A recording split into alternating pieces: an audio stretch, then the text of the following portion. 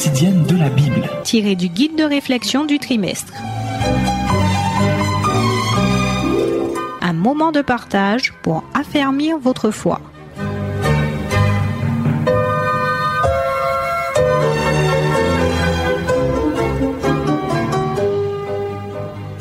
Chers amis auditeurs, bonjour. Nous nous retrouvons ensemble de nouveau pour une nouvelle étude de la parole de Dieu. Notre thème de cette semaine est celui-ci, un sacerdoce royal. C'est avec vous, votre frère Olivier Pellemard, et ensemble, si le Seigneur le permet, nous considérons ce que le Seigneur a pour nous au cours de cette semaine. Prions ensemble, si vous le voulez bien. Tendre Père Céleste, nous te remercions de ce nouveau privilège que tu nous accordes de considérer encore ta parole. Au début de cette semaine, nous t'invitons à nous diriger, à nous instruire, à nous accorder ton esprit afin que nous en ayons la compréhension, afin que nous soyons à même d'accomplir ta volonté. Merci Seigneur de nous entendre et de nous bénir en cet instant même. Au nom de Jésus, nous te prions. Amen. Notre verset à mémoriser se trouve dans le livre de Pierre, 1 Pierre, chapitre 2, verset 9. Vous, au contraire, vous êtes une race élue, un sacerdoce royal, une nation sainte, un peuple acquis, afin que vous annonciez les vertus de celui qui vous a appelé des ténèbres à son admirable lumière. Pour aujourd'hui, nous considérons ce passage de l'Épître aux Romains, chapitre 11, versets 17 à 18, texte de base de notre étude. Mais si quelques-unes des branches ont été retranchées, et si toi qui étais un olivier sauvage, tu as été hanté à leur place et rendu participant de la racine et de la graisse de l'olivier, ne te glorifie pas aux dépens de ces branches. Si tu te glorifies, sache que ce n'est pas toi qui portes la racine, mais que c'est la racine qui te porte. Nous, les gentils, païens qui croyons en Jésus, nous sommes considérés ici par Paul comme des oliviers sauvages, greffés au peuple de l'alliance de Dieu. Nous sommes maintenant portés par la racine, pleinement héritiers des promesses de l'alliance. Cela se réalise par la foi.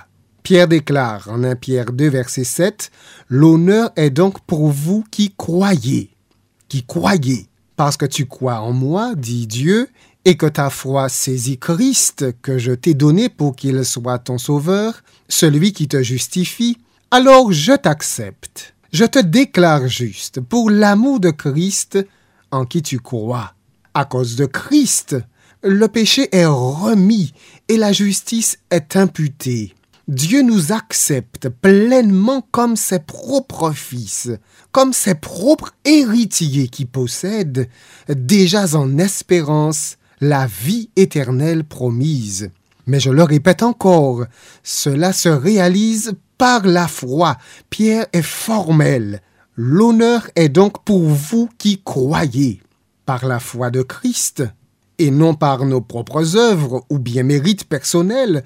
Toutes choses nous sont données en héritage, la grâce et la paix, le pardon des péchés, le salut et la vie éternelle, le titre extraordinaire d'héritier du Dieu du ciel. Comprenez-vous cela, chers amis? Voilà pourquoi nous voulons annoncer et célébrer les vertus extraordinaires et ineffables de ce grand Dieu d'amour.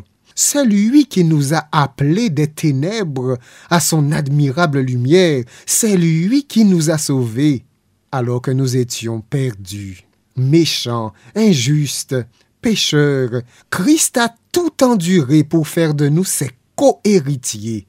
Christ n'est pas mort en effet pour rendre juste des justes, non, mais pour rendre juste des pécheurs, pour en faire des amis, des enfants de Dieu et des héritiers de tous les biens du ciel. Qu'y a-t-il de plus merveilleux que cela? Aucune langue ne peut décrire pareil honneur. Rien ici-bas ne peut se comparer à pareille gloire. Et les apôtres le déclarent avec force. En Christ, nous sommes à présent une nation sainte. Pour Dieu, un peuple que Dieu lui-même s'est acquis. Pierre le déclare avec force. Vous, au contraire, vous êtes une race élue, un sacerdoce royal, une nation sainte, un peuple acquis, afin que vous annonciez les vertus de celui qui vous a appelé des ténèbres à son admirable lumière. Vous au contraire. Mais au contraire de quoi? Ou plutôt, au contraire de qui? Au contraire de ceux qui n'ont pas cru à la parole, au contraire des incrédules qui ne s'appuient pas sur Christ, la pierre angulaire, la pierre choisie et précieuse. Vous au contraire, vous êtes, vous qui croyez, une race élue, un sacerdoce royal. Cela implique de grands privilèges et aussi une grande responsabilité en tant que peuple de Dieu de l'Alliance.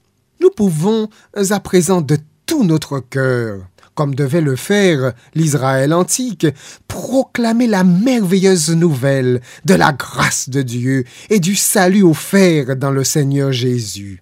Puisque Dieu nous a aimés, nous pécheurs, qu'il nous a élus, selon sa préscience, pour que nous devenions ses propres enfants, obéissants, saints, héritiers en Christ de tous ses biens, alors nous voulons l'honorer et nous montrer dignes de sa grâce. Nous acceptons ce privilège et les responsabilités sacrées qui incombent à l'appel de Dieu et nous voulons apprécier la loi de son royaume. Dans la joie et dans la reconnaissance à cause de Christ, par qui nous sommes justes, nous voulons maintenant aimer Dieu. Nous voulons annoncer ses vertus admirables. Nous voulons aussi aimer notre prochain. Nous voulons lui faire du bien parce que cela plaît à notre Dieu. Nous voulons le servir, qui qu'il soit. Nous voulons être fidèles à notre devoir.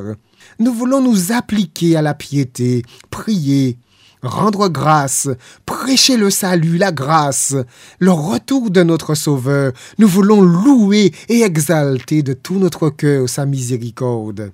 Chers amis auditeurs, vous qui croyez, n'oubliez pas cela. Vous êtes une race élue, un sacerdoce royal, une nation sainte, un privilège, un peuple acquis, afin que vous annonciez les vertus de celui qui vous a appelé des ténèbres à son admirable lumière. Prions ensemble. Tendre Père céleste, nous voulons te dire merci. Avec joie, avec reconnaissance de ce que tu nous as aimés. Tu ne nous as pas rejetés malgré nos offenses, nos péchés, malgré notre éloignement de toi. Au contraire, bien au contraire, tu as tout programmé, tout planifié pour nous recréer, pour nous régénérer, afin que nous soyons tes propres enfants, tes propres héritiers. Merci pour tout. En retour, que nos vies servent à proclamer tes louanges, à annoncer tes vertus admirables et merveilleuses, et qu'en ce jour nous te soyons fidèles. Entends-nous et exauce-nous par le nom de Jésus. Amen.